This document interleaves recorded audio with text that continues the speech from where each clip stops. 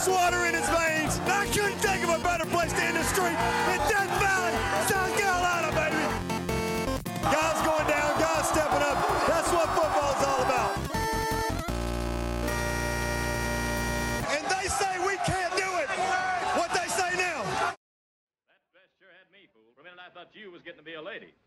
It's going to be a pleasure to give you a lesson in marksmanship. You couldn't give me a lesson in long-distance spitting. Anything you can do, I can do better. I can do anything better than you. No, you can't. Yes, I can. No, you can't. Yes, I can. No, you can't. Yes, I can. Yes, I can. Welcome back to the Clemson Podcast. Congrats are in order for the Coastal Carolina Chanticleers. 9-0 start. They're hosting game day. Congrats also to the South Carolina Gamecocks. They're the only Power 5 team in the state not to host game day this year. Clemson is 8-1, and life is good. Gentlemen, so good to get back, see Clemson on the field, be talking about a game that actually happened. How are we feeling today? You remember when games used to worry you, that feeling you got going into a game, thinking about all the scenarios, you're like a little bit nervous heading in, not knowing how well you're going to play, whether you're going to get beat that day. We don't feel that anymore. Like I never feel that anymore. Even in playoff scenarios, like I don't have that feeling. I'm much more anxious in playoff games, but the regular season anymore, man. Even Notre Dame, granted we lost the game, you still felt the whole time like we were going to come back, and we did. Same thing against Boston College. I was never worried about that one, even though we were down 18 points or whatever. So it's easy to kind of take these things for granted. It was awesome to see the team come out and play the way they did. I think that was no surprise to any of us, given the 3 weeks, the 2 Saturdays off. It was almost 3 weeks between 4 or 5 weeks between Trevor playing. So at least we had that. Like, it was cool to see him back out on the field. But I do kind of try to remind myself not to take these things for granted, and all these blowouts being up 31-0 after the first quarter, because the other end of that sucks. And so I stopped complaining about blowouts. Really happy to see them. You know, I'm not a betting man, but this would have been a great game to bet, just given the circumstances, the 3-week layoff or the pause period, whatever you want to call it. Tully, you're probably more in touch with what was going on, like from the spread, but just the way Clemson's operated over the last several years, when they come into a game really motivated, you kind of know the outcome. You kind of know what the score is going to be. On the other end of that is, in some games they leave it too close for too long and they don't like cover. But again, it's not about betting, but just saying this would have been a good one to bet. What do you think, Tully? Yeah, I agree. It was a good one to bet. Also the over. This one was a good one. Yeah, like I think, Cody, you can almost set your watch by a couple things if you're betting Clemson or you're looking at Clemson games. And that is, like, what does Dabo think about the other team and the other coach for the most part? And is there, mutual admiration there? Like, Clemson is going to be, against the ACC schedule, at least, like, generally the superior team. And against, teams like Wake Forest or kind of trying to think of Dino Babers against Syracuse. Like, do you guys really think Clemson should have been down by 1 touchdown to Syracuse in the third quarter? Not really. But mutual respect there. Dabo is not necessarily going to run things up. If he has some externality, if Clemson has some external thing that's a motivating factor, they got to come in and put style points up. We've had a layoff. Florida State welched on a game with us after we traveled. Like, all of that, we were going to see Clemson put together, a great performance. When there are those like external things, I think that's when you can really consider taking either side of this thing. And then you get probably what we won't get to see this year is if Dabo is pissed off at another coach. And that's when it's pretty much a sure thing. You can take points. So anyway, weird to start out with betting on Clemson. But this one, guys, was, a real clean Clemson victory across the board. Really good to see Trevor Lawrence back in action, Tyler Davis back in action, Mike Jones Jr. and James Skalski. I think, we've talked all season about the health of this team is really going to dictate how far they go in terms of playoff aspirations, championship aspirations. And I think we were all a little bit not concerned, but uncertain about who all was going to show up in this game. And I think all of those guys played a pretty big impact role, maybe with the exception of Mike Jones Jr. Did not see his, number called too often. I know he played in the game. It was on the field. But how did you guys feel like each of these guys made an impact on this game coming back? Well, it really shows you what this team can be when they're complete and healthy. You saw that extra quickness that Skalski had. You saw the influence that Tyler Davis had up the middle and getting the push and just clogging up those run lanes, getting the pass rush. And then that extra time off, which we talked about last week, possibly being a good thing to get these guys rested and healthy, also allowed Brent Venables to play with some new things on the defensive side of the ball, right? Having Trent Simpson split out as a defensive end, getting Malcolm Green on the field at the nickel position. So it sucks that we didn't get to play the Florida State game, in that we just had a bunch of pent up anxiety from the loss to Notre Dame. And also Trevor not playing the previous 2 games. And, the team surely felt the same way. But in hindsight, what were we going to learn from that Florida State game? That Florida State was worse than we thought they were? Like, that's about it, right? So in hindsight, I think it was good to have this extra rest.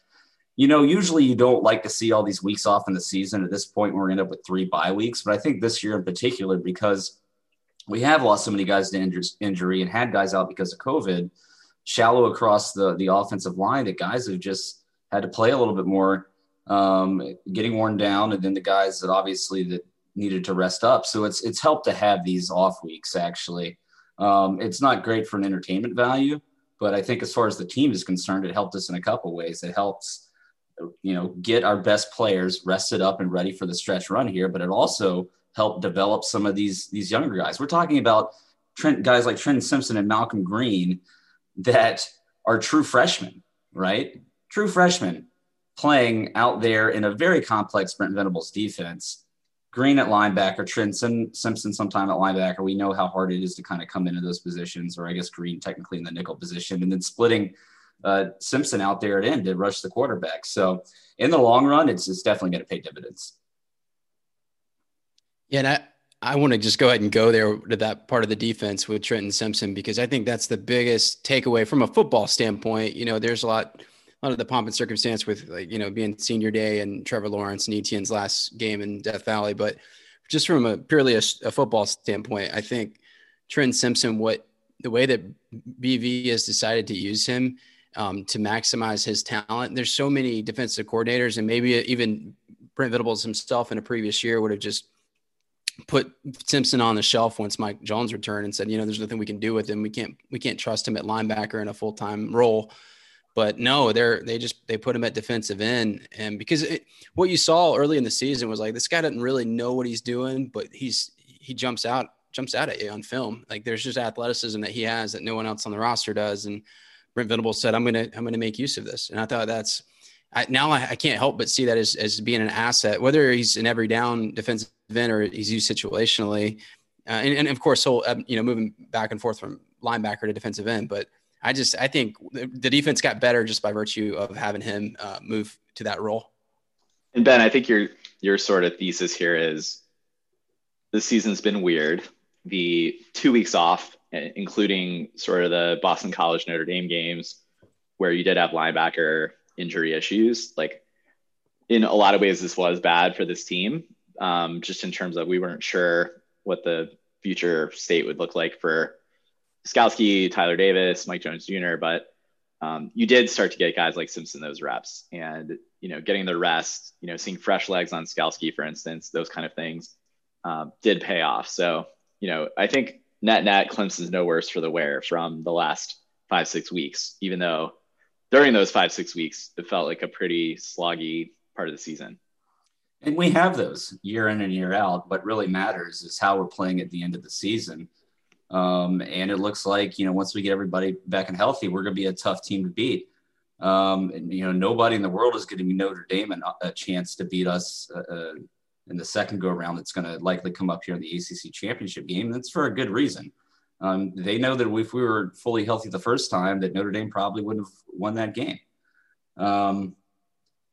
So we're coming up on the stretch run here. You're seeing the team get focused, and kudos to those guys going through what has been, and we talked about it often, such an odd year. And for young kids, it's easy to lose your focus with all the distractions going on.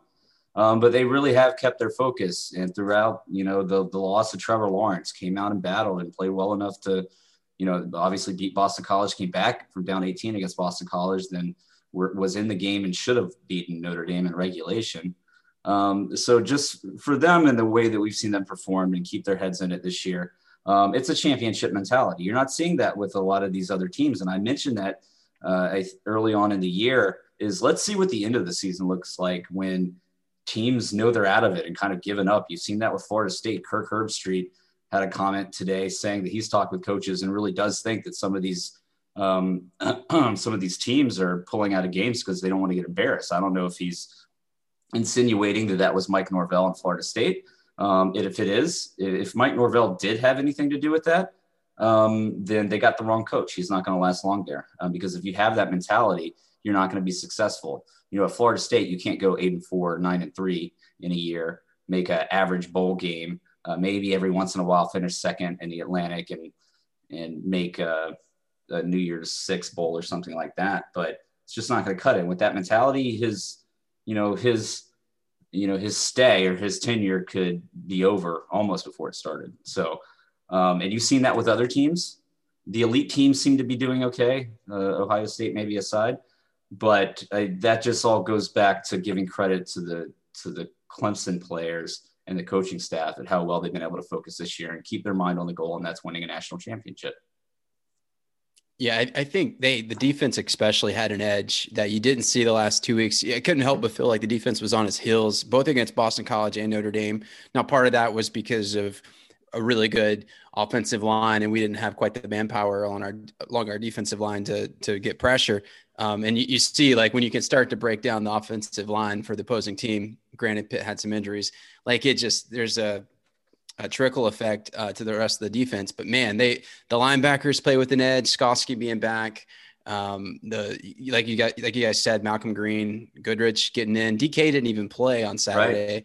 But I mean, Booth is a freak. He's just a freak. And anyhow, I guess I think one thing we talked about in our text thread was, I think Tola, you said I've seen what I needed to see in that game. I was like, yeah, that's actually a pretty good takeaway because, like, you just wanted to see like a team that was a little bit closer to championship level than you saw the previous 2 weeks, and it happened quick. But I think we're moving to the right place.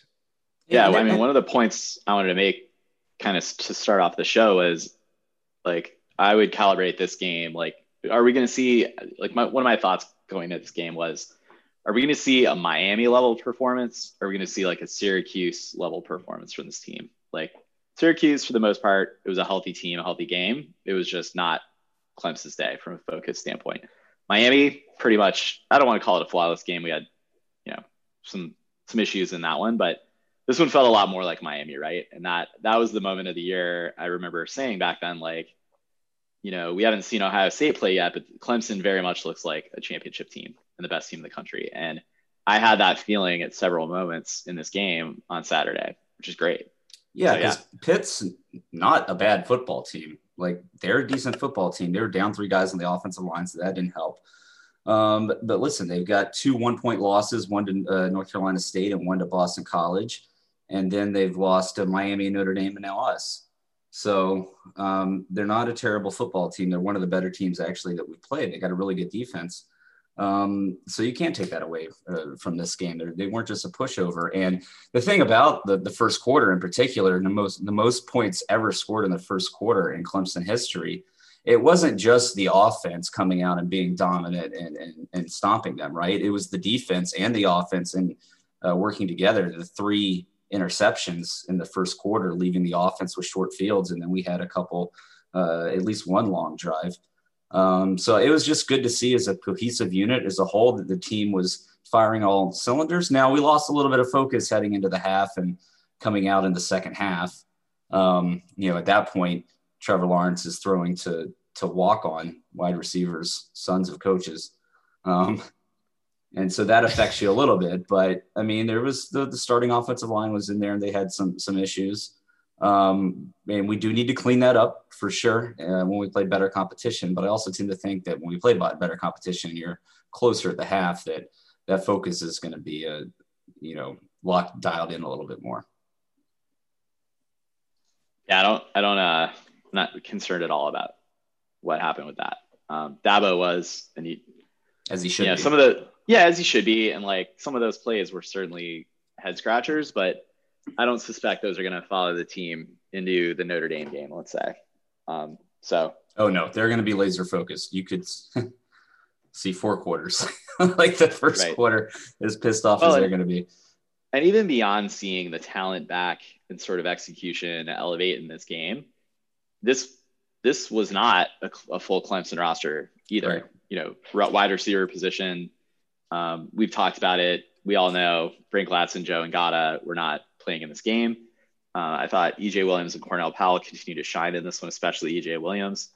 Powell had a great game. He's just been on that high level. But I think there are a few things that I want to pivot us into talking about the offense and the defense. There were flashes in this game that we had not yet seen this season, and that give you a lot of hope and a lot of thought that this very much could be a national championship team. We will, of course, the College Football Playoff Committee released their second week of rankings tonight. No changes really among the top 7, but I do want to, when we get later into the show, talk a little bit about that Notre Dame matchup. We've had a few more data points on Notre Dame since we've last faced them. And I don't know. I think that's the ultimate goal right now. And in the Clemson rise to prominence, we haven't really looked across at the Coastal and ever really looked at that ACC championship game as, oh man, there is a team standing between us and the playoff in that game. It was always like, don't screw up, don't lose to North Carolina, don't get got by Virginia Tech in that game. I don't think we had any worries about Miami or Virginia or Duke. We played Duke in that game. Oh yeah, we played North Carolina, but we haven't played Duke yet. Yeah, they were in there against Florida State the year before we were there. But in any event, this is the first year where that game kind of looms large as a playoff eliminator for Clemson, or vaults us into the top 2 in the country. And it's a rematch against the team that gave you your only loss, and it's Notre Dame. Right. Like it still matters. They bring with them a big name program and history that you're not going to get from another team in this conference outside of Florida State. Absolutely. So let us dig into the offense here. I think there's going to be plenty to unpack in terms of new things we saw or learnings.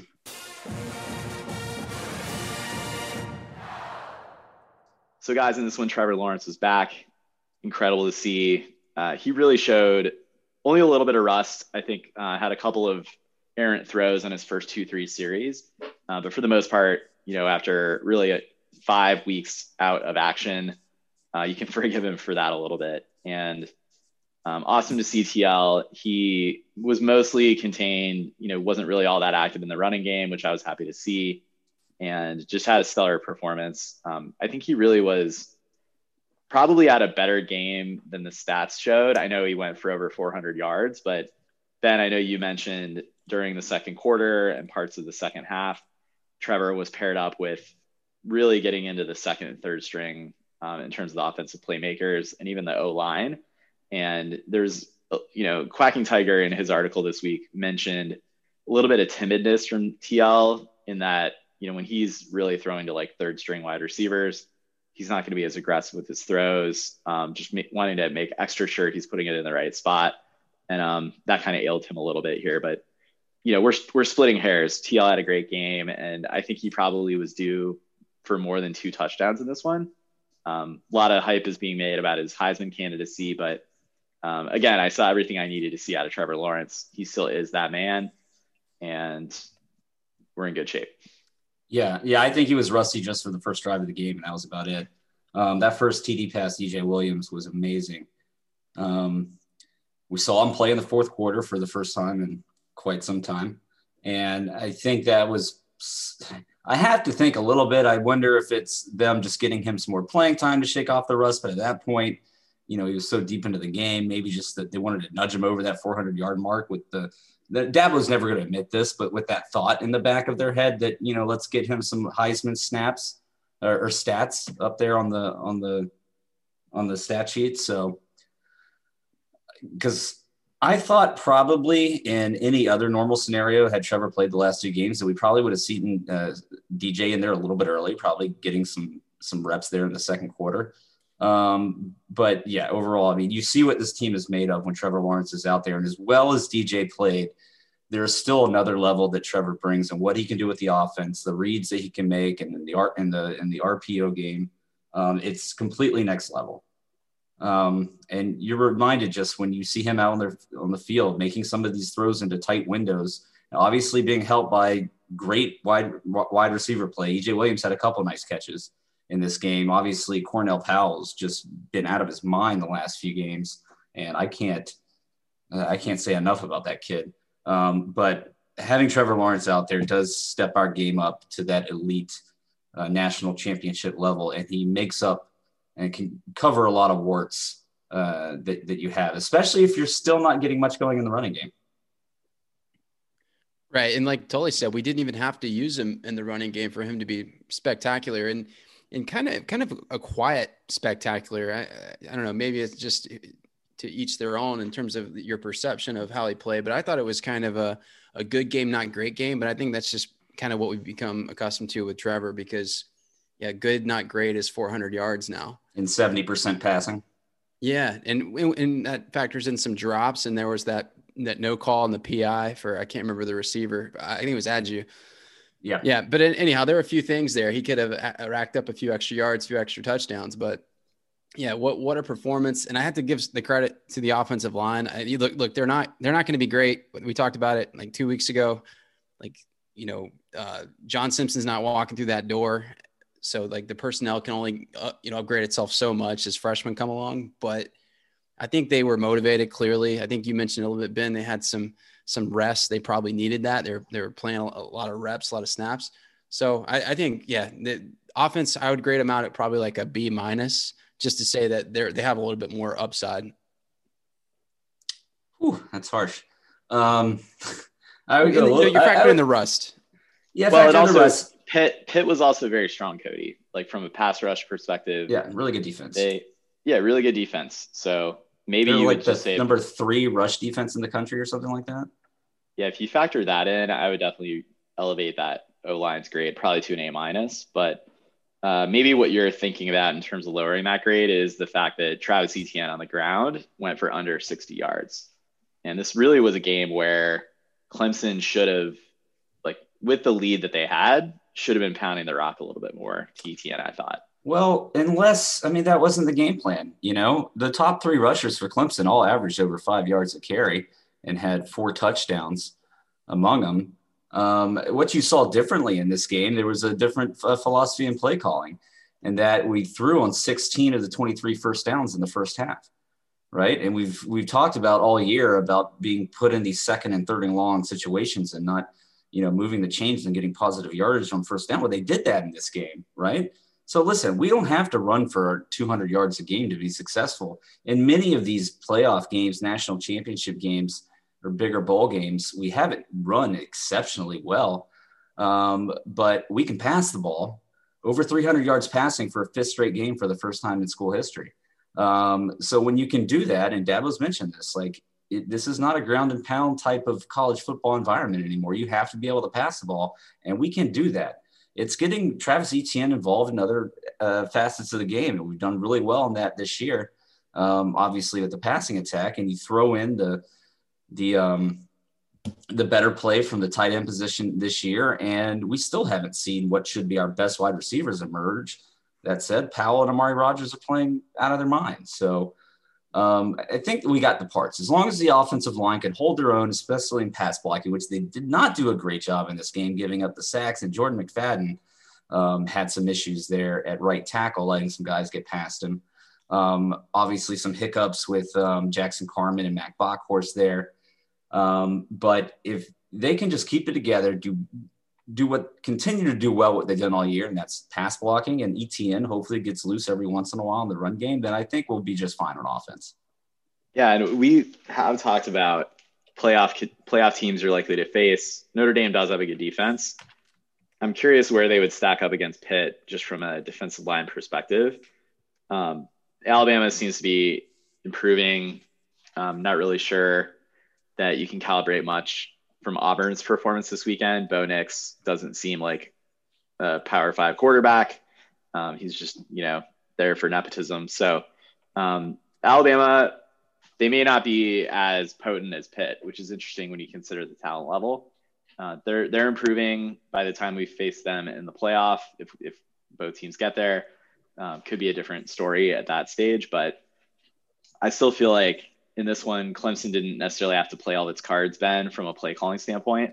And this still proves to be a very versatile offense. And I think that's something that saved Clemson's bacon last year against Ohio State in the Fiesta Bowl. Early on, they were trying to push it with T and with Justin Ross, and it was not really that effective against Ohio State. They pivoted to Etienne in the passing game and Trevor Lawrence in the running game. And that ultimately led the way to a victory. So, it is good to see throughout the course of this season that offense win in multiple ways. But yeah, I still don't know if I feel like Clemson can win a national title without one of Frank Latson or Joseph Ngata contributing in the boundary receiving game. It depends. If EJ Williams continues to come along like he has, like he looked really good in this game. If you rolled all three of them out this week, I'd start him over the other two. Yeah, I mean, you have answers at tight end too, so that's the thing that gives you some relief. But I understand your concern totally, because the last time that we had undersized wide receivers was 2015 when Mike Williams went out with the neck injury early on, and Deion Kane was kind of our go-to guy, and he was out for the playoffs. So, Deshaun Watson, people forget, in 2015 he was throwing to like Ray McLeod and Artavis Scott as like his two main receivers. Hunter Renfrow, some guy. Yeah. I haven't really heard about him since, but yeah. Freshman Hunter Renfrow, yeah. Never heard of her. But you're right, Cody. And I was also thinking about the 2017 playoff game against Alabama where T. Higgins goes out, I think, in the end of the first half. And from there, Clemson was limited in the passing game regardless. We know that in that matchup. But yeah, you really do need playmakers that can have a high variance explosive play. When you really need it, when you've gone 3 and out or had stymied drives in the running game, 3 straight series, sometimes you just need that first down. And actually Deion Kane delivered that for Clemson in the 2016 Alabama game, in the title game. The jolt they needed, that first down that opened up the offense a little bit. So, we want to give our due respect to Clemson Tigers past here on this show, to Deion Kane and his contributions. But I know what you mean, Cody. And it's sort of like, we have a lot of confidence in EJ Williams, Ben, I agree, and Cornell Powell, but just sucks to have those other guys in the stable not able to go. Well, and Ngata may not even come back. There's a chance he doesn't make it back for the playoffs. So we kind of have to count on not having him and really just focus on getting Frank Latson back and healthy. I don't know what his status is for the game this week, if he's still out. I forgot. It was a foot. Yeah, it was and he had surgery on it too. I looked at the depth chart. I forgot if he was on there. But yeah, Dabo has said early in the season, EJ Williams maybe is not going to make an impact right away this year, but once it comes to the end of the season, this kid's going to develop and he's going to be a playmaker. And we're starting to see flashes of that. Great hands, right? This kid goes up, gets the ball, that one catch over the middle. He knew he was going to get popped, and he hung in there and caught the ball. I'm not going to say he's going to be the X factor that wins us a national championship, but don't sleep on him either. All right, guys, any other key takeaways from the offense in this performance? Again, Pitt had some solid playmakers on the line and in the safety position. They had a guy ejected for targeting. I don't know. I think Pitt, very capable defensive team. They just went up against a buzzsaw offense that was motivated, and saw its coaching staff really look to establish the pass, as you said, Ben, and really exert their talent advantage. But yeah, I don't know. I thought Pitt was a very worthy opponent, and Clemson scored 31 points in the first quarter. And some of that was, a lot of that was based on field position and the turnover game on the defensive side of the ball that gave TL and the Tigers a short field. I think Pitt had several kind of probably uncharacteristic penalties in this game too.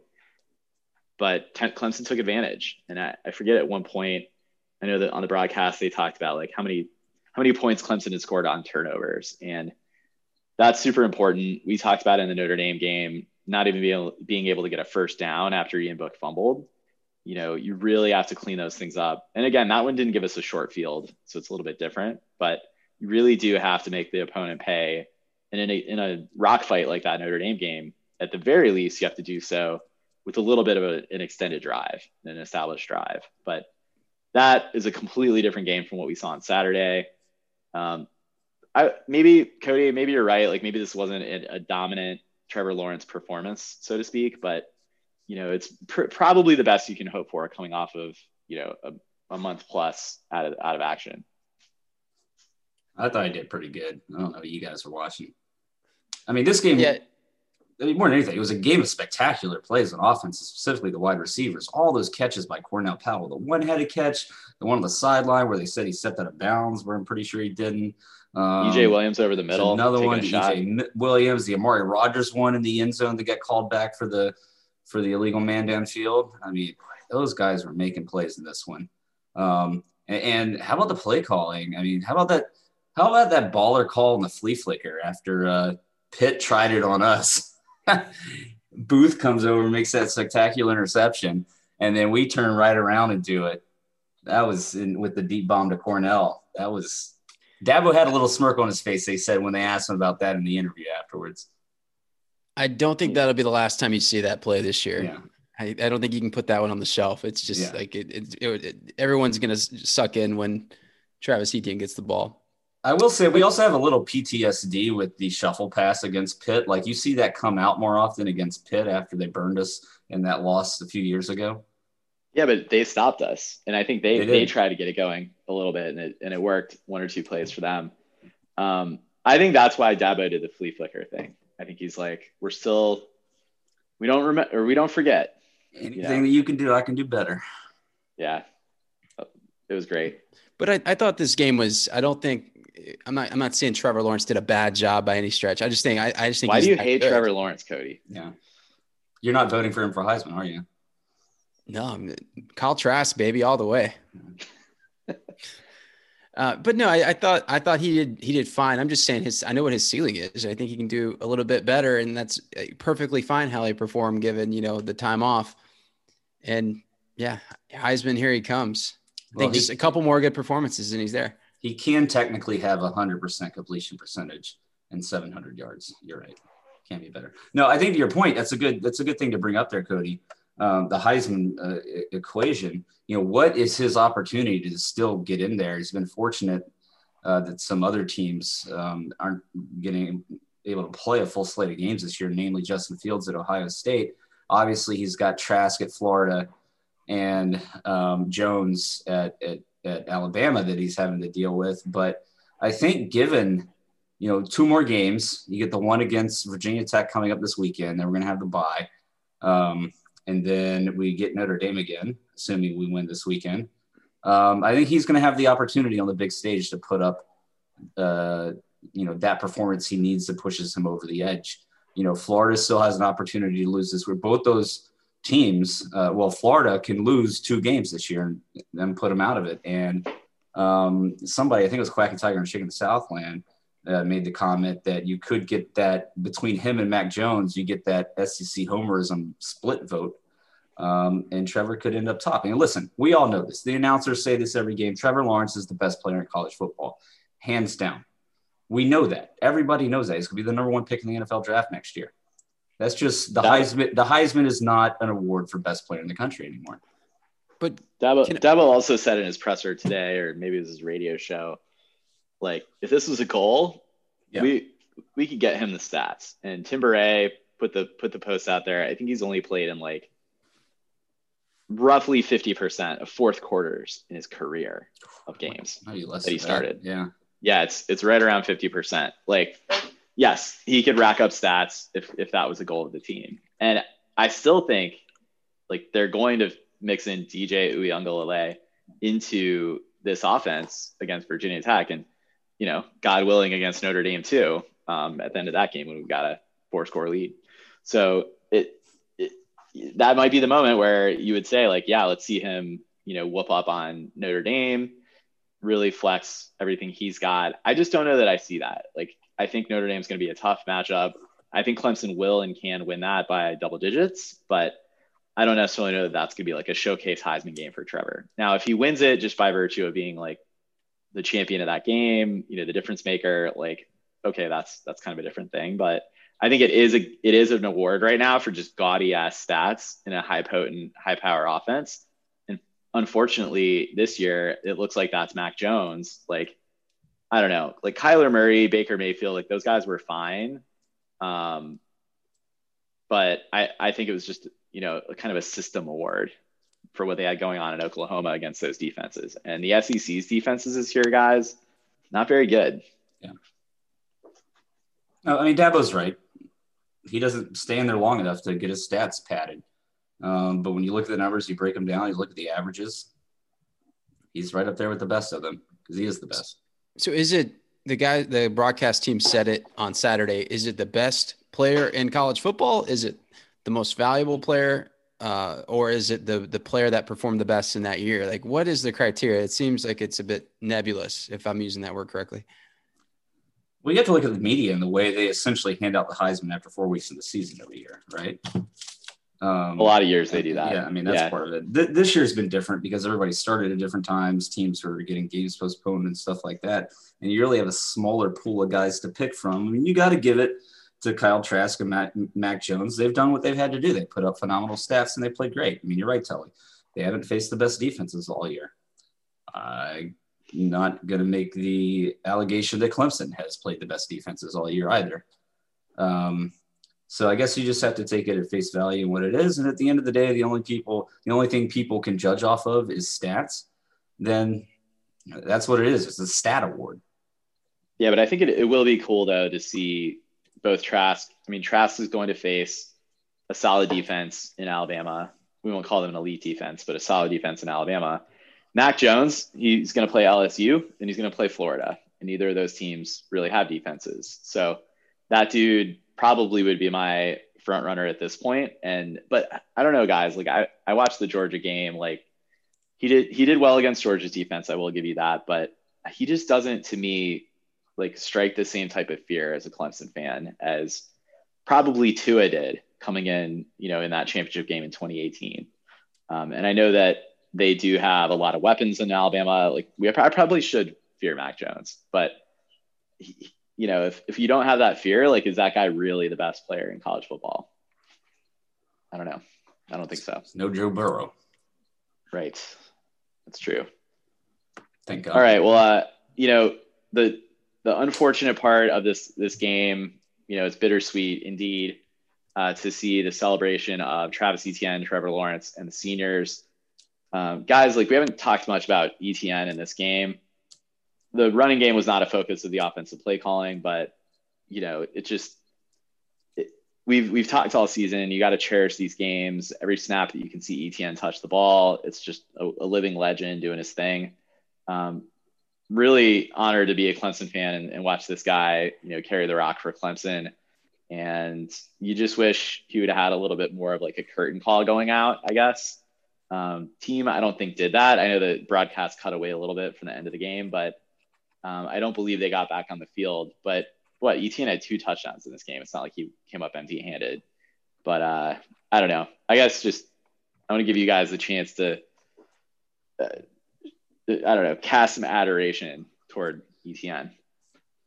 Well, the cool thing is these past several years, as opposed to, 7, 8, 9 years ago, beginning of the Dabo era, is that you used to, when you had your senior day, you had, if it wasn't the last game of the regular season, then you had probably like 1 away game left and a bowl game. So only 2 more games to watch these guys. As it goes now, you often have, and we have for the past 5 years, the ACC championship game and 1, and more often than not, 2 playoff games. And if you throw in an extra weekend there at the end of the year to have your last game be an away game, we still get to watch them play 4 more times. So that takes the bite off of it a little bit, knowing that you're most important games are still ahead of you, and you're going to get to see them shine on that stage. But it is a little, I mean, and we joke about it. There's no way in hell they're exercising their extra year to come, or Etienne's not to come back next year. And we know Trevor is not going to come back next year. And it is bittersweet to see them run down that hill the last time.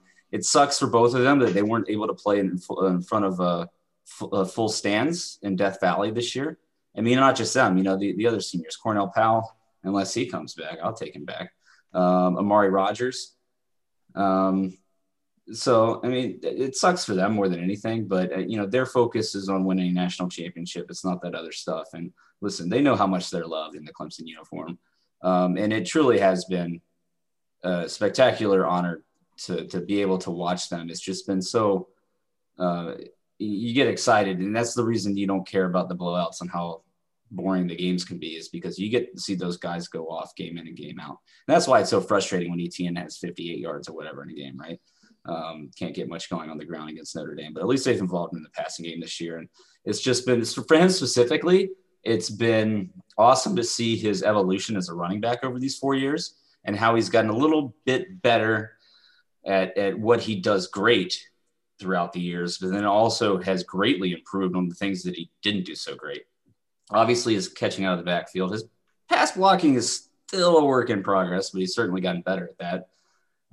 But yeah, just to see the evolution of him, and then obviously 3 years with Trevor Lawrence, we're spoiled to have guys like this, be able to watch them, be fans of these guys.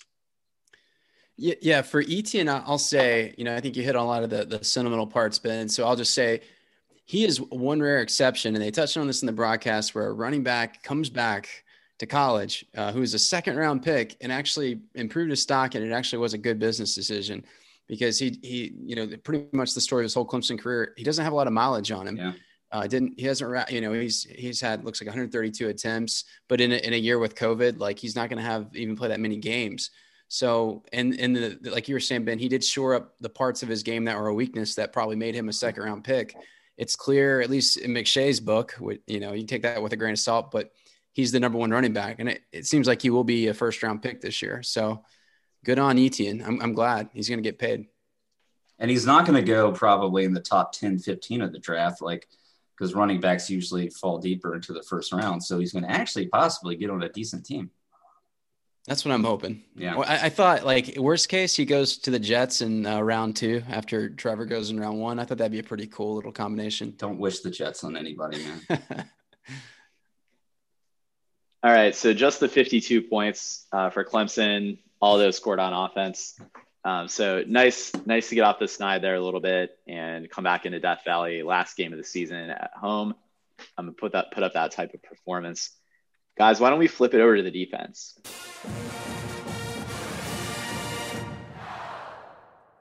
Guys, pretty stellar defensive performance in this game. Got a few of our starters back and really flexed the depth of this defense. We had seen a lot of that depth show its face basically in the Boston College and Notre Dame games. But in this game, it really felt like those pieces were plugged in more in a natural fitting spot, behind the capable starters. And you really got guys like Trenton Simpson into more of their ideal natural position. And a guy like Malcolm Green, who really fit well in that nickel position and a little bit of a different look schematically from this, or, rotationally, or from a look standpoint from the defense. So this felt like the most complete defensive performance for Clemson. And that's before you factor in 8 tackles for loss, 6 sacks, and how many picks was it? 4 picks on the day? 4 picks, 1 fumble. 1 fumble recovery. So, just an all-out ass kicking. He'll be to Brent Venables.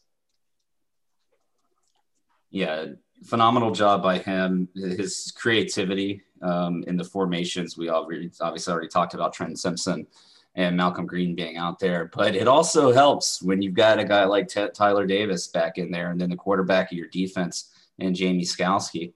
I mean, just talk about the pressure alone that Tyler Davis creates, and what that does to stymie an offense. I mean, not only is he able to take double teams and get a push into the backfield, but that frees up Brian Brisset, right, to get in there and cause havoc. And then you move Trenton Simpson to the split out a defensive end to utilize his speed and quickness to get to the quarterback. Not to mention Xavier Thomas was in there disrupting things. He had a forced fumble. It just makes a huge difference. And we talked about this year, over the past few years, is it all starts with that defensive front. They did an amazing job last year in switching to the 3-4 and were able to put up the defensive numbers that they were able to. But if they're going to be a truly elite defense and a championship level defense, it all comes down to that front four and them being able to get pressure. And Tyler Davis is the cog in that. And you saw it in this game. And Notre Dame is going to see a very different looking defense should we play them here again in a couple weeks. Yeah, a couple points to that. We saw the wrinkle with Trenton Simpson. We talked about that earlier. I also noticed Miles Murphy playing on the inside. And I wonder if that's something where we're just trying to get more athletes on the field, because I think it's not just about pass rush and getting to the quarterback. It's just having the athletes to make plays in space. So I wonder if that is what Brent Venables is going for. And maybe it's just a function of Pittsburgh's offense being more hurry up and just having, better, conditioned athletes on the field. Maybe that's why. But yeah, I think what you're saying is like how we'll look against Notre Dame. Our good friend of the pod, Dan, who is a Notre Dame grad, I spoke with him last weekend and I told him like not having Tyler Davis and Skalski was such a big impact. And he didn't agree. He's like, no way. You guys have, all these players. He's like, how much of an impact could they possibly have made? And I told him, I said, well, I guess you'll find out in a couple of weeks. So I'm really hoping they're healthy and COVID free in a couple of weeks so they can make their mark on that game. Well, Davis, a future top 5 draft pick, probably. That makes a difference. And these aren't household names. And that's why he probably brushes them off even national announcers still don't know about these guys. And let's throw Mike Jones in there too. But yeah, I think it comes down to Davis and Skalski. And you're right, Cody. Pitt was playing with very fast pace in this game. So the fact that we had all these young guys out there on the field, not just, Green and Trenton Simpson, but, Charleston was in there early, getting a lot of playing time. With Landon Zanders being out, Ray Thornton was in there. So these young guys that don't have as much experience were able to hold it together and play so well and get all those turnovers. It really speaks to the defensive scheming and having those weeks off to get everything in place, but also just having your 2 proven guys and your leaders in the middle on the field. It just makes everybody else better. I wanted to ask you guys, like with a fully staffed up roster, like how do you think this fares against that Ian Book scrambling attack? Like which pieces do you think are put in a position to prevent and stop him? I feel like that's where Simpson is sort of that Sam defensive end position can be a little bit more of a spy against Ian Book. And you also think, James Skalski, you would allow him to play a little bit more of his natural role. Whereas Jake Venables, I think was, again, did an admirable job, in backup duties. But Skalski just has perhaps just a more developed instinct for what's going on the field and how to communicate and direct guys around.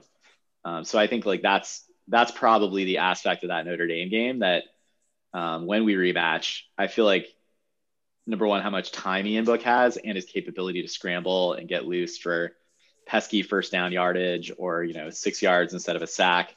We might see Clemson's players get home also because you've got guys like Brzee, Miles Murphy in their proper positions and Xavier Thomas as well.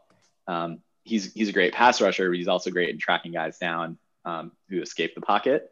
So I think that just tells you the importance of Tyler Davis. So yeah, I think maybe I answered my own question. I feel very confident in shutting down Ian Book in terms of Notre Dame's offense. Less sure about stopping their running attack. I don't necessarily know. I mean, Pitt ran the ball only 24 times in this game. They threw it 43 times. So that is not necessarily something we've seen this Clemson team go up against a run first attack yet and shut them down. And that is going to be something that will be important in the playoff against a potential Alabama foe. Yeah, I don't know. You guys tell me. I mean, is Tyler Davis kind of the most important piece to a defense that we've seen here in the past several years. Just because when you take him out of this lineup, it's a completely different look across the defensive line.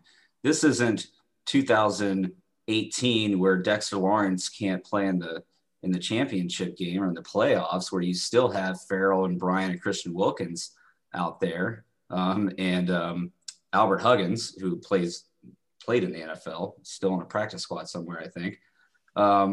You've got younger, really talented guys, but still have a lot of learning to do.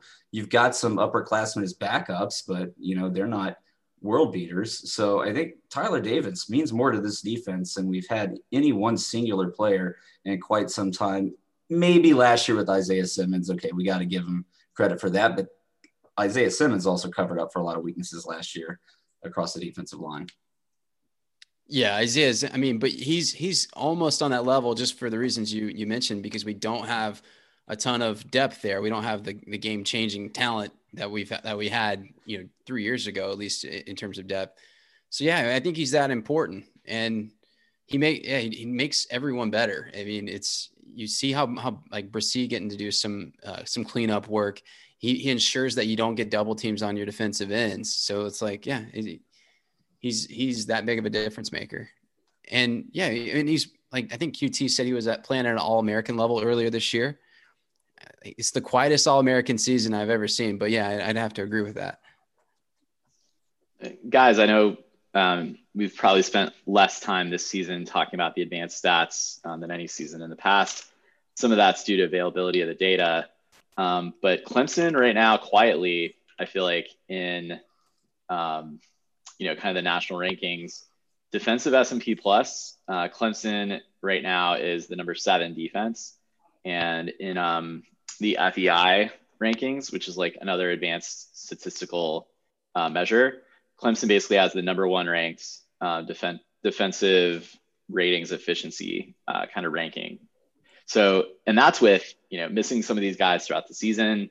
And a lot of these are opponent adjusted. So I want to go back. I feel like in our season preview show, we had a lot of high hopes for the defensive line being renewed, getting a lot out of the secondary. I think we've seen flashes from both units this season do really well.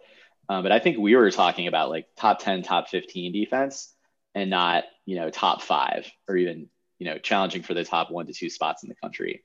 And to be at that level in the advanced stats while still having injuries throughout the season, again, we got to give hats off to Brent Venables for that, but it also does underline the quality of depth that Clemson has. But yeah, Ben, no doubt he's an MVP. And I think it does underline, the importance of recruiting though, and the importance of hitting your guys. And I can't just help it but think like you get a guy like Josh Belk, you get Rook Ororo be injured or out for this season, and then you're backing him up with guys that have been on the team for a while, but they're really not able to replace Tyler Davis and Niles Pinckney. So that's the difference between, again, like losing to Notre Dame in double OT and a clean 10-point victory. Yeah, it's funny. The defensive line is the area that we thought was going to be the most dominant this year, especially after last year. Then we go and you lose Xavier Thomas, who probably wouldn't have played this year. He probably would have played just the 4 games towards the end of the season. But his issues with COVID. Justin Foster has been out the entire season. We forget how good he was going to be. And then we're replacing AJ Terrell at corner. We're replacing safeties.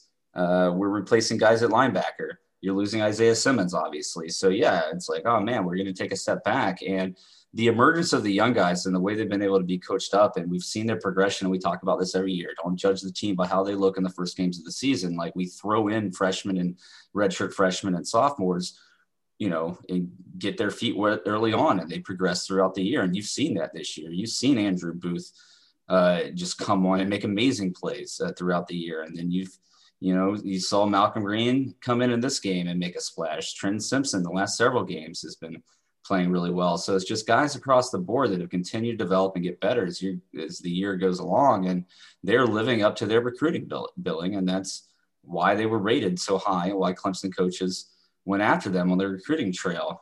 It's because these guys can play. They just need a little time to get into the system. We play more young guys than anybody in the country. And so you're going to have a little bit of those growing pains early on in the season, but that's why we play so many people.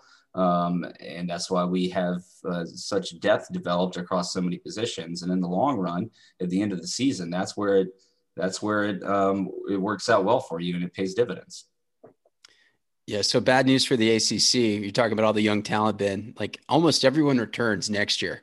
I don't like to look ahead to years when we are squarely in the national championship hunt, but that defense is going to be nasty because all the defensive linemen should come back, and they should be better because the most of them are freshmen and sophomores right now. So, and then the cornerbacks are coming along. DK didn't play. Fred Davis looks good. Malcolm Green looks good.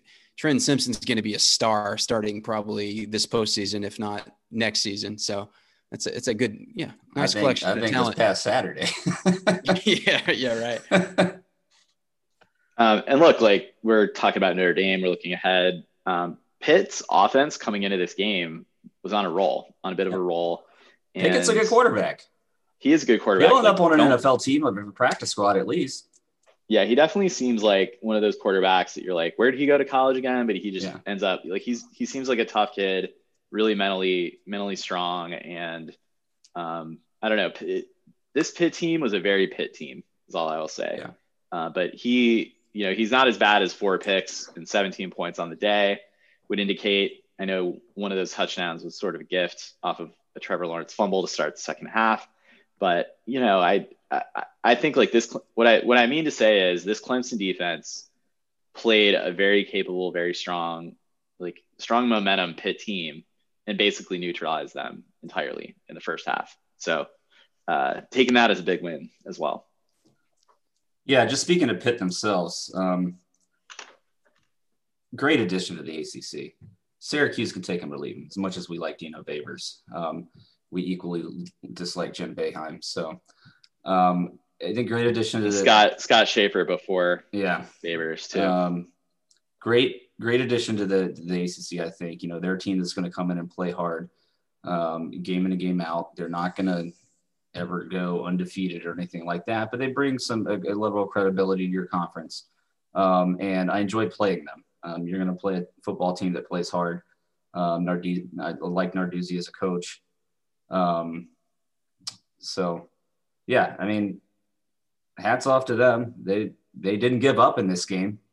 Like part of that lack of focus that we talked about there at the beginning of the second half was in part because they didn't act like they were down 31-0 at the end of the first quarter, right? That's a fighter's mentality. That is the complete opposite of what the mentality is at Florida State right now. Yeah.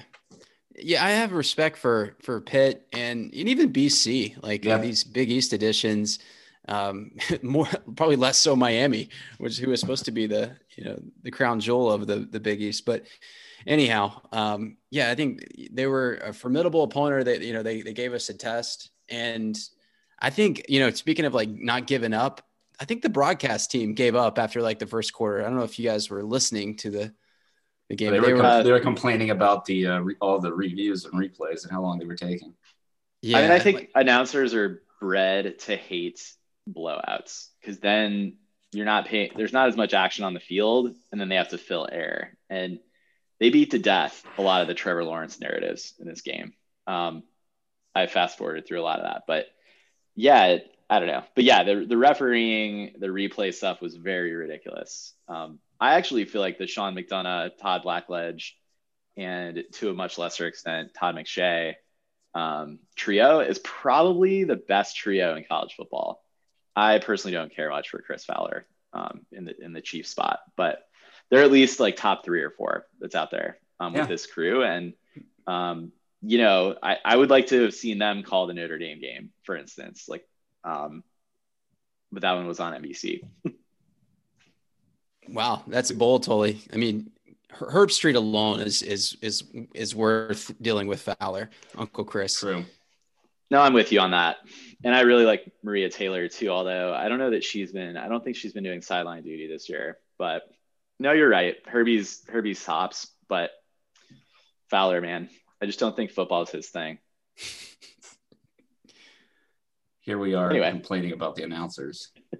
filling air because it was a blowout. Talk about filling air. Exactly. And if Chris and look- Fowler is listening to us on a plane ride trying to get up on Clemson, I know Greg McElroy's done this before, and he's like, these guys are giving me shit about my broadcasting. We don't get paid, Greg. I think you're right, Cody. I forget the game where he called a game, and I swear to you that he regurgitated a talking point that we had on this show. It was like 3 or 4 talking points. Like, that's a smart guy. He's listening to our podcast to learn about the team, how the fans feel about the team. Yeah, definitely happened. All right. Well, look, like Pitt, not world beaters, not statistical offensive juggernaut, but, capable team kind of on a hot streak coming into this one. So I don't know, guys, like, again, saw what we needed to see out of defensive playmakers and stars, and knock on wood, seemed like most of the team remained healthy through this game. I understand Brzee had, some heavy wrapping going on his leg, but he certainly looked spry in this game, and he tracked down Pickett and showcased why he really was like a top 1 or 2 recruit in the nation coming into this season. So, the future's bright. I've actually been a little surprised how little we've kind of called his name out as making incredible plays. But now that Tyler Davis is back, I think you're going to start to see the promise of Brzee come out. It may just be me, but I think he gets winded every once in a while, because every once in a while I see some plays where he just starts his rush and then just stops. He doesn't do the much. air's really thin up there, man. Like, there's less oxygen in Death Valley. Nice. He's a tall dude. Oh, I think, well, a couple things. I think he is playing injured. It's a valley. Yeah, oxygen levels in the valley. Anyhow, I think he's injured. Geography. And I also think I think he there's some bad form that he needs to work on in the offseason. Sure. His pad level's high. He loses leverage a lot. So I think he exerts probably more energy than he should. But those are the things, like, he's going to be a monster next year once he gets that down. Oh, yeah. I mean, we talked about it a few episodes ago. We're going to have Xavier Thomas, Tyler Davis, Brian Brzee, Miles Murphy as your starting front four. Corey Foreman. Next year. Throw in possibly Foreman. And then you've also got Henry. Justin Foster will come back. Yeah. Monte Capehart in the middle. Oh, good Lord. Nobody's scoring on us next year. Not to mention, like, Kane Patterson and Levante Bentley, they're going to be really good too. Yeah, I think we've got the future Power Ranger type domination coming on the D line up front. And it's great this year to see. And I think this may be the peak for the moment, at least, of linebackers that we'll start to see sort of in the back seven. Really excited to get DK back on the field. That dude's a fierce competitor. Don't really know what was going on. It seemed like a coach's decision about him not playing in the Pittsburgh game, but they've already talked about one of the coming back for Tech. One of the media asked Dabo in his post game, I think, if DK was in the doghouse, and Dabo responded, "No, he's in the love shack." So, seems like some sort of discipline issue. Yeah, I think so. And that's unfortunate. He's in a money year, and he's a legit at this point, there's no way he's a first round draft pick, but I think, he could be in the upper rounds of the draft. So I think Dabo wants to put a little PR spin on it, but at this point, I think it makes all the sense in the world for him to come back next year. So we'll take him. Yeah, we will. Him and Booth as your starting corners next year. Good. Yeah. That's a pretty good duo with Fred Davis and Sheridan Jones as backups. Yeah. Nobody's scoring, man. It's going to be good. All right. Well, Notre Dame, this is your only chance. It's going to be a good game. Special teams, guys. Will Spires, BT Potter, pretty consistent. Potter missed a field goal in this one. Spires had some solid kicks. Pitt seemed to get some good penetration, though. I think a couple of those, they barely missed the outreach hands of the defender. But yeah, consistency from those guys. We kind of glossed over in the offensive recap the game that Lynn J. Dixon had. I thought he acquitted himself well in this one on the offensive side. looked to have a little bit more burst in the running game. But for the most part, Pitt wasn't exactly scoring tons of touchdowns. We didn't have a lot of kick returns. But it seems like Clemson is favoring the touchback, which I like, or the fair catch. And fair catch seems to be the name of the game in the punting game. Honestly, like I tweeted about this during the game, like Clemson seems to always go up against, the Australian or the Ray Guy Award finalist from opposing teams, opposing offenses in the punting game. And we just really don't get the chance to see Amari Rogers like even attempt too many punt returns, which is a damn shame. Well, I think part of that is by design too. Just get the offense the ball and let them go at it. Field position is not so much concern with us on offense. I think, my biggest takeaway from special teams, and I'll hand it over to Cody to educate us, is just also don't take for granted what it means to have BT Potter kicking off and putting it out in the back of the end zone every single time. You saw it when Aiden Swanson came in there and had a couple of short kickoffs, and they had the opportunity to return. And you remember several years ago where we couldn't stop anybody on kickoff returns. Just the consistency of having teams start at the 25-yard line certainly helps our defense. Not that they need much help, but that's a huge asset. Yeah, my question is, why is the ACC loaded with these guys that can boom the ball, the Ray Guy Award winners, and why can't Clemson do that? I see SEC teams. Yeah, I see SEC teams. Going to their soccer teams, and why can't Clemson do that? It's not a very.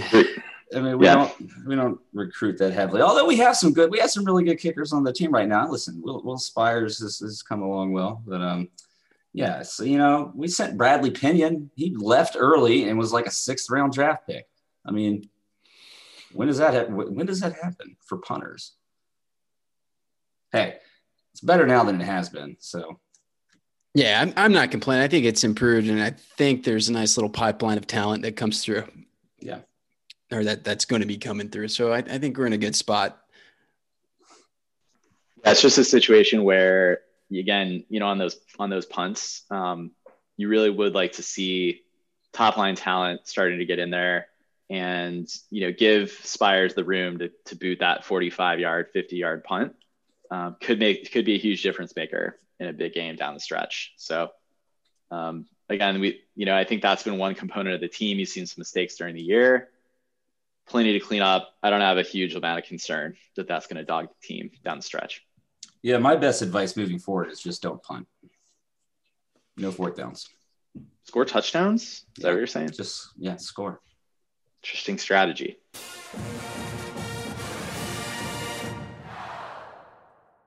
All right, well, great win against Pitt. Virginia Tech coming up in this one. They're actually going to be one of the more potent offenses Clemson will have faced.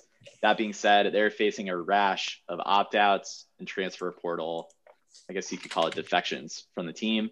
Seems like Justin Fuente may be on the verge of losing that team. He's got an enormous buyout. So I don't know. My money is probably on him returning next season, but he seems very much like a lame duck coaching situation there, and he may not be long for that job.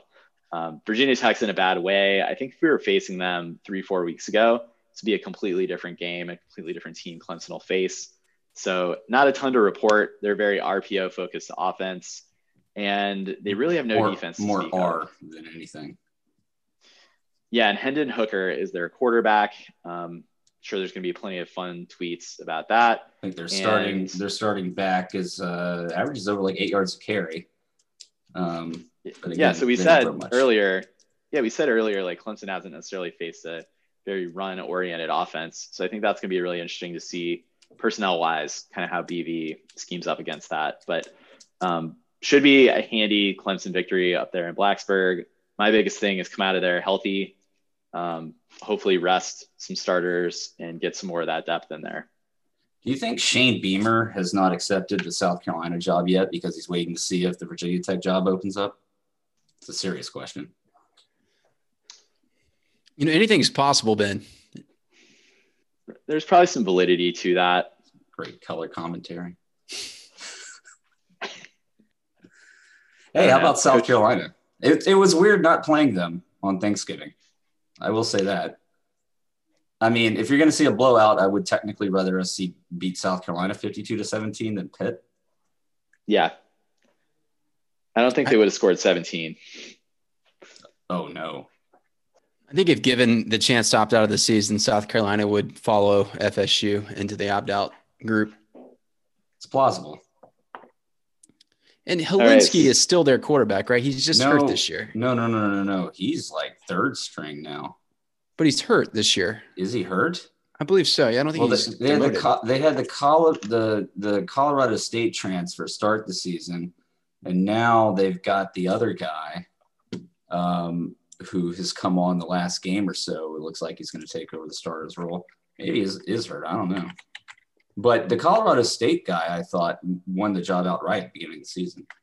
I was just going to say, like, you know, every program has like a little bit of hope and something, right? And sometimes maybe the hope's just firing your coach. You have to just have a clean slate. But I thought Helinski was one of their like bright spots. Is that not the case anymore? Yeah, well, it looks like Colin Hill did beat him out, and yeah, Doty played this weekend against Georgia, though. Yeah, their third stringer. Yeah, he might transfer. Speaking of dumpster fires, hate to see it. Yeah. So Virginia Tech is likely to be Clemson's last regular season game. Looks like the ACC is cleaning the slate for Notre Dame to not have to play Wake Forest in the last week of the regular season. That was going to be the game that Clemson was going to look to rematch with Florida State. But I think everyone's going to assume that we're going to beat Virginia Tech, and then Miami will essentially be eliminated from the ACC championship game. So yeah, I think, you know, we texted about it earlier. Looks like the ACC is setting things up for both Clemson and Notre Dame to have another week off before the ACC championship game. I think it's really smart. I think what you do with that is you get both teams healthy. Ideally, you can also, you know, have time for any, you know, oncoming COVID situations without having to miss games and put any of the season at risk. So hopefully both teams can remain healthy, kind of stay in their respective bubbles. And that, you know, there's still very much the chance, and we'll use this as an opportunity to pivot to the CFP rankings, still very much a viable chance that the ACC can get two teams into the playoff. And I think it's really shrewd for the ACC to try to set up that, you know, as good of a national game as possible in the title game with both teams healthy. Yeah, I mean, protect your own. I think it was a smart move by the ACC as well, especially since had Notre Dame played Wake Forest as a scheduled makeup game on December 12th, not only would they have not gotten a week off prior to the ACC championship game like we would have, or we will, they also would have played one more game than Clemson. So I think it makes total sense to kind of put both teams on a level playing field. There's no excuses. And you also, you know, the amount that you can limit the risk of a COVID spread by not having these kids travel. Like we were at bigger risk traveling to Florida State and getting exposed some other way than the one guy on the team that tested positive and then tested negative like a few days later. So it seems like it might be a false positive there. So yeah, I think it's a really smart job by the ACC. I like that both teams have the week off on a level playing field, and there's going to be no excuses going into that ACC championship game, no matter what the outcome is. All right, guys. Week 2 of the college football playoff rankings came out, and I guess this isn't that shocking. They didn't make any changes to the rankings in the top 7. Wasn't a huge shakeup. I guess number 8, Northwestern, lost, so they dropped out. They have a really good defense, but no offense to speak of. And the Big Ten just continues to be a little bit of an embarrassment this year. I think they did a lot of this themselves with a late start. Teams didn't really get the right type of season preparation. It was like fits and starts over the summer. And then they left themselves basically no flexibility whatsoever. And we saw Ohio State have to cancel. Again, they probably could have made the trip and fielded a team and played the game against Illinois. But I think just in the safety and health of their own team, they opted not to do that to try to keep COVID under control. And their season may be in jeopardy. They may not be able to play against Michigan State or Michigan over the next 2 weeks. They may end the season with 5 or maybe even 6 games whereas Clemson and Notre Dame are going to play 11 games, 10 games. And I think Alabama is going to be more in the 8 range. So just across the board, very odd year. I just wanted to get your guys' thoughts on Clemson, or Notre Dame having a much bigger, deeper schedule, a lot more data points, a lot more wear and tear on the players and the coaching staffs, versus like the merits of a team like Ohio State. Well, Alabama's going to get 10 games, and we're going to get, including an SEC championship game. Right. We're going to get, so they miss one game they won't make up. And we're going to get 11, right? We're going to get 11. Ohio State max is going to get 7 games. And I said this kind of at the beginning, if with the amount of games that the teams playing the most are playing, that I think a team, in order to be able to qualify, should have to play at least 8 games. And they're not going to get there. And I think it's unfair to other teams. If Ohio State plays 7 games and Clemson plays 11. Or Cincinnati plays 11 or 12 and wins all 12. Exactly. And it's only 2/3 of that schedule. And not to mention, they're just going to come in fresher, right?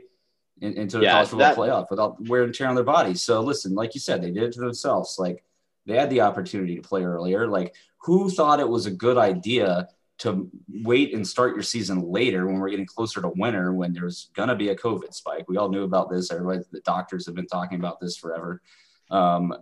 Whether or not you agree with the validity of it, that's the facts.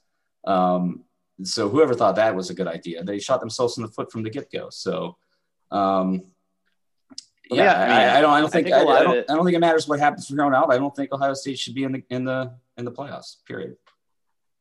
I mean, I think you have to think about what is the job of the committee, and that committee's job is to evaluate resumes, look at resumes, and find the 4 like best suited teams to make the playoff. And is Ohio State, I mean, I think the big question you're going to hear about over the next 5 weeks is Ohio State one of the top 4 best teams in the country? And I think you're giving a lot of credence to previous years and just the pedigree of that brand if you're saying that they are definitively a top 4 team, because their best win is Indiana. After that, who's their best win?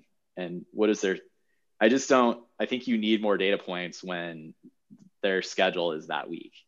Are they? Probably. We know their talent. We know their pedigree. They probably are among the top 4 teams in the country. But I think if there's that big of a disparity in the number of games played, like that then opens you up to be left out. And then, Ben, to your point, just about like parity and fairness and everything else, playing that many fewer games, like, does mean that team is a lot fresher than the Clemsons of the world. And you might say, oh, but they don't have the game experience. They don't have as many, opportunities to develop guys and get their game plans worked out. But I don't know. Like, maybe you call both of those a wash, but again, it just doesn't feel right to.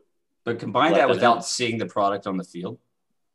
Right. I mean, listen, the Big Ten and the Pac-12 can play a game in March. They won't play the Rose Bowl, but they could play at the Rose Bowl.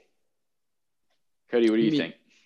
You could have a really hard time leaving Notre Dame out if they play Clemson close. Yeah. I even think if they lose by 3 scores and it's tight most of the game, or they stay within striking distance relatively most of the game. Yeah. I think because they've been 17 points. Yeah. 17. Notre Dame, I think we kind of know what Notre Dame is. They're the team that's a solid team. They beat most college football teams in D1, but they go play Alabama or Clemson, and they're going to lose by a few touchdowns in the playoff. But I don't know. Ohio State is clearly not what they were last year. It doesn't mean that, and I think we just have like an insufficient amount of data points for them. Like, I kind of agree with you guys. I don't know if it's enough to say that they're the best team. But the other factor is who's going to be that other team. And Notre Dame might be one, and then I don't know, maybe it's Texas A&M. Maybe they're the other. But they have to make a very strong case to nudge Ohio State out. Right, because A&M's not going to get to play in their championship game because they are playing divisions in the SEC. But I would agree with you. I think Texas A&M, they're a good football team. They legitimately have a shot. It's weird that people are, though, talking about Florida over them, even though Texas A&M beat Florida. I mean, that's going to be answered, I guess when Bama plays them in the SEC championship game. But Yeah, I think just because of everything else that's going on, that Notre Dame has a much better chance and more kind of margin for error in a loss to Clemson and still to be able to make the playoffs than they did maybe like 3 or 4 weeks ago. And so right now is I would still say that it sticks kind of to how the rankings are outside Ohio State. And since he goes undefeated, wins their conference championship, plays 12 games, put them in, man. They earned it. Like, it's not just, don't even talk about the competition. Just like I was talking about the Clemson team earlier, the discipline and the focus and the grind to be able to put it in and stay safe, not have any games postponed or cancel and put it in that entire season. Like, they put in the effort. Like, you deserve it at that point. I think if you're going up against other like 2-loss teams, 1-loss teams that have played 9 games or no-loss teams that have played 7. So let them be the Ohio. Justin Fields can come back. Let them be the Ohio representative. Yeah, right? Exactly. The state still gets one in. Okay, they're gonna burn down cornfields in the Big Ten country if they don't get a team in. But again, Cody, they should burn down their conference headquarters, which is probably in a cornfield. That's probably in a parking lot in Indianapolis, strip mall. I was gonna say Milwaukee, but yeah, you're right, totally. So yeah, no surprises. This whole thing may not change for a few more weeks, or at least a couple more. I think the chessboard pieces remain. Like, Florida's going to have every chance to move up. They control their fate. They're going to play Bama. Guys, watch Auburn beat Florida this week. And that would just be chaotic. I don't know what that would mean for the SEC East champion, though. Like, that Georgia would not be able to get in because Florida has the head-to-head against them, right? Yeah, so that would put... I think that's right. They both have 2 losses. They both have Florida 2 has losses. the head-to-head. Yeah. And then Florida will have lost both of its games against SEC West opponents if that goes down. So anyway, yeah, A&M just has to hope that Bama handles Florida and either Clemson loses or Notre Dame gets blown out in order to get in. And then Ohio State not to rise up. Yeah, A&M has Auburn and Tennessee left, so they could end the season 8-1. Right. It's still, do you put a 10-1? Do you put them in ahead of a 10-1 Notre Dame team that has a win over Clemson and a loss to Clemson, and that's it? Right.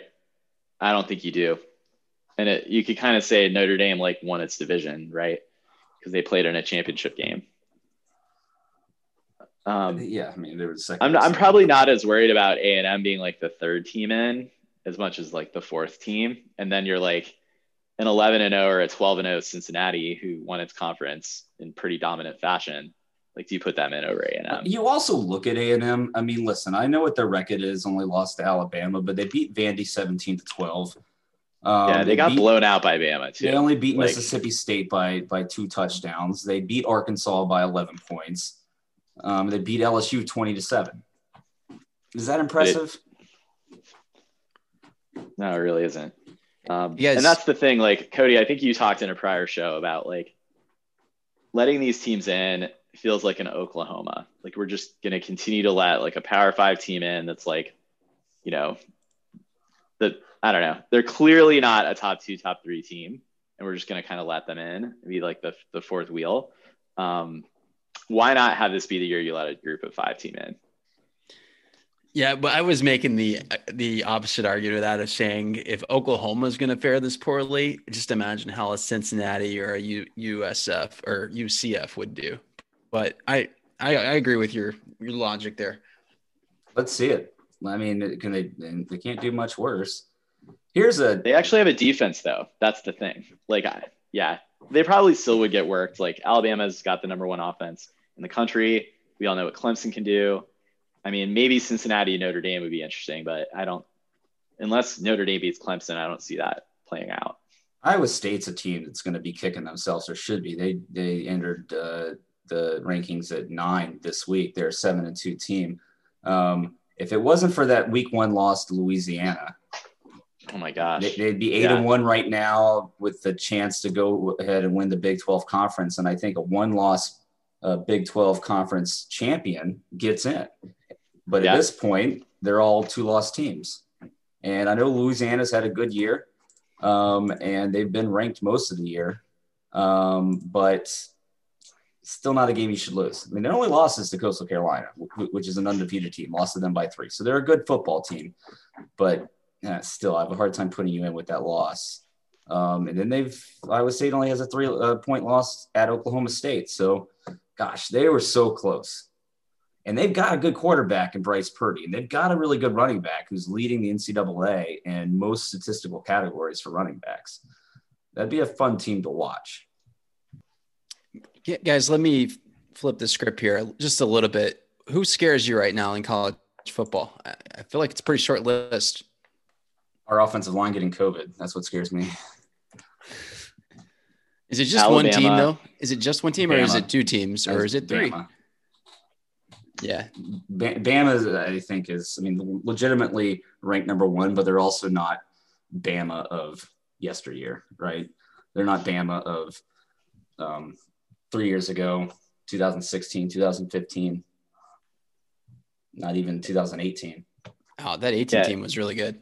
Yeah. Oh, they were the best college football team ever. I don't know if you heard. Hey, I'm not saying that sarcastically. They were a really good team. No, I know. One of the best teams ever. I was saying that sarcastically, though. Yeah. But point being, I mean, Cody, I think they're the – yeah, go ahead, Tilly. Well, I was going to ask, like, where are you on that equation? Like, does Notre Dame scare you? We could beat them, but a lot of things would have to go wrong. And that it happens sometimes, but we got a nice They little could beat us, you blueprint. mean? I'm sorry. They could beat us, but a lot of things would have to go wrong. A lot of 50-50 balls. I mean, it happened in the first go round, and the probability of it. Yeah, I don't think we're going to lose them. And I think the greater likelihood is that we win by 10 points or more. I feel pretty good about that, and we'll find out. I was talking to my best friend who's a Notre Dame fan, and I was talking to him on the phone the other day, and he was like, man, nobody in the national media, everybody is assuming that Clemson's going to win. And can Notre Dame get in with the loss to Clemson? And he's like, to be fair, I don't think Notre Dame's going to win. Nobody does. Even Dan might be the only one. But their fans thought we were going to beat them even with losing Lawrence. Like, so maybe Notre Dame fans are just conditioned. They're like Jets fans at this point. But Yeah, I don't know. Like, who Davis and Skowski are, though. That's their problem. I just can't square. Like, sometimes it feels too much like everyone assumes X is going to happen, and they are a talented team. They play good defense. They run the ball well, and they got a quarterback that's kind of a magician that can kind of just make stuff happen. And it wasn't just us missing guys in that game. They actually played really well. They played a good football game. They really did. They played better. They were better passing the ball than I thought they would be. Ian Book did some really great things with his legs. They have 2 really good running backs, and they've got a strong defense, and they're great in the trenches. They're a good football team. They're a really good football team. The fact that they played well says a lot, though. They played well and they barely beat us. It says a lot. I don't think it's a 38-3 or whatever it was, or the last time they were in the national championship and got beat down to Alabama. I think they're a much better team than that, and I think they're due a lot more credit this year, and are much more worthy of their ranking than they have been in years past.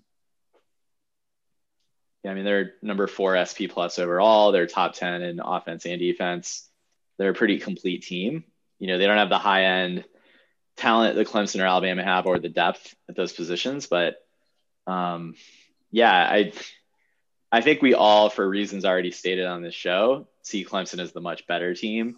But not a lot would have to go wrong to make that game a very tight game. So let me ask you this. Bama wins out, right? They get the number 1 seed in college football playoff. Clemson beats Notre Dame. Let's call it a 2-score game. Cincy goes undefeated. They put them in. Do they put Notre Dame at 3, or do they put Notre Dame at 4? Do you line up the Clemson Notre Dame number 3 rematch right away to ensure that you have it? And just let Alabama,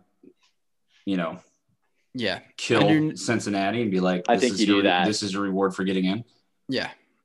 What do you think Clemson would have to beat Notre Dame by for Notre Dame to stay in, but hit that 4th spot and then move Cincy up to 3? Are you, I guess, in order to get Cincy in, let's go ahead and I'm assuming their eyes by now. No. Like, let's assume like A&M loses. Florida gets blown out by 50 to Bama. I'm assuming these are the 4 teams in the playoff because of every other things that happen. Right? Yeah, other chaos just makes it so obvious it's got to be Cincy. And Cincy finds a way to schedule BYU and bludgeons them. Okay, cool. Yeah, I mean, maybe Clemson by 4 touchdowns pushes ND to 4th. Sure. But you're saying like no one gets in over Notre Dame either, that they're like the 4th team. Yeah, I don't know, like 21 points might do it. Yeah, I think it depends if it's 21 points at the end of the game, but we've been leading for like 4 or 5 scores. 4 scores, let's say 5 is ridiculous. I don't think it would beat them that much. Yeah. Or if it's a pretty tight game and then we end up winning by 3 scores. I think we're going to play Notre Dame 3 times. That's awesome. No, I don't think under any circumstance. I disagree. I think under no circumstance will we get a 3. I think they're going to a 3 match. They're going to be in the number 4 slot. And Clemson's going to slide into 2. I mean, I don't see a world where we leapfrog Alabama just because we have the 1 loss. Even if Clemson beats Notre Dame by 3 and Cincy gets in, I think Notre Dame's ranked 3rd. Yeah, I agree with you, Ben. They're going to be like Cincy, you barely got in, and then Notre Dame, it's like, Cody, you thought Michigan is going to be good throughout the entire Harbaugh era. Okay, how's that going for you? Did you say Harbaugh? Harbaugh. It's getting late. Hey, I'm willing to put down a friendly wager right now. I would say that under no circumstance, because it seems likely, not certain, that Clemson will play Notre Dame, or will beat Notre Dame in the ACC championship game, and someone's got to slide in. But I guess that's assuming Ohio State doesn't make it, so it's unlikely. But I'll put down a $10 wager that they will not slot Notre Dame into the 3rd spot. Yeah, it's the least likely of the scenarios. I'm just saying it's a possibility, hypothetical. Well, a very likely outcome is Florida beats Alabama, Clemson beats Notre Dame handily, Clemson's number 1. Could Notre Dame fall to 4? Bama stays at 3. Let's say Florida barely beats Bama. It could be Clemson 1, Notre Dame 4. That's probably your more likely rematch scenario. Well, Florida's unlikely to beat Bama, but that's... Wait a minute. Then they would have... Florida would be in with Bama. So then Florida, Bama 2-3. Rematch. Run it back. I guess you're right. Well, I don't think they'll do that. The good news for podcast listeners is you can tune in next week for our Virginia Tech recap and listen to us talk about this for another 30 minutes for the 3rd week in a row. And pretend like we haven't. You want to talk about the Notre Dame game again? Exactly. Any other pearls of wisdom, guys, about the CFP totem pole here? I think we've exhausted that conversation. All right. Sounds good. I don't think there's really very many games of substance nationally this week. Bama plays LSU. Bet the farm on Alabama in that one. Nick Saban will be back, and LSU sucks. But yeah. Coastal Liberty, baby. College game day. That's going to be cool. That'll be fun.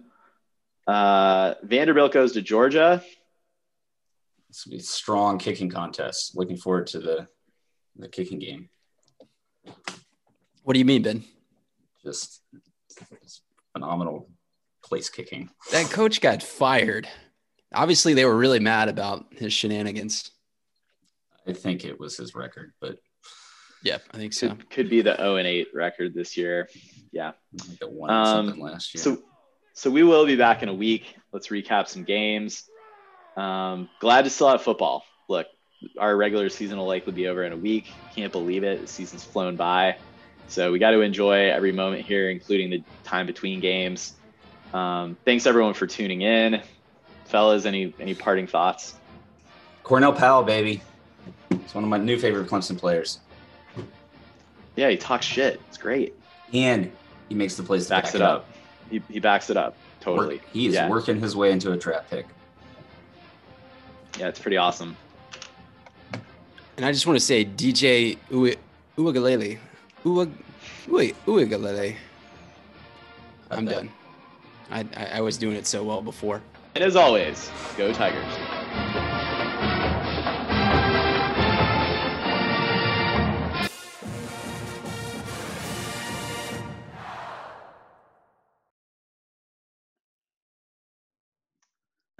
Can we get on the same page about DJ's name here for a second? Uyunglele. Uyunglele. Ooh. Uwe Did you do an Uyunglele. extra Google? Fuzzy Bubba? Uyunglele. Damn it, I can't do the second G. Uyunglele. See, your tongue does like that. Ooh, agalele. You're French. It's easier for you that way. You Yeah, say weird I took syllables. linguistics class. Yeah. Uyunglele. Ooh, Clearly not agalele. worked my tongue out enough. Ooh, recently. agalele. Ooh, Sorry, ladies. Uyunglele. Uyunglele. I just have to Ooh, say it agalele. slow. Uyunglele. It's that. Uyunglele. It's that lele part, the g and Yeah. the lele. Hey, you do But it, you Sully. gotta Uyunglele. Uyunglele. There we go. There you go. You gotta you don't have to say it all at the same pace. Right. Got to go island time on that, That's right. Exactly. Yeah. Draw it out. Slow and. I shouldn't have to tell you Southerners that shit. Uyunglele. You all know how to talk real slow, We were saying ukulele. I was saying ukulele. We were saying Uyunglele. like a freaking ukulele. Really? I see it. First of all, I just say DJ. It's Like, because that's we enough. we Everyone heard, fucking knows. no way. Uyunglele. Uyunglele.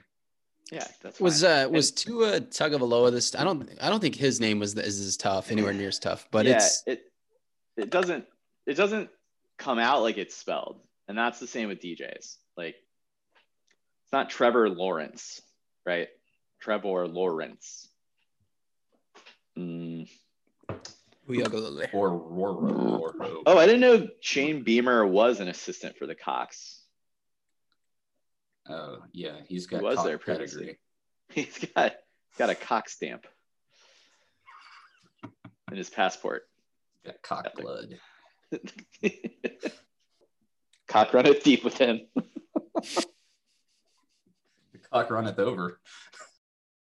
Oh man, we're 8 years old. Anyway, moving right along.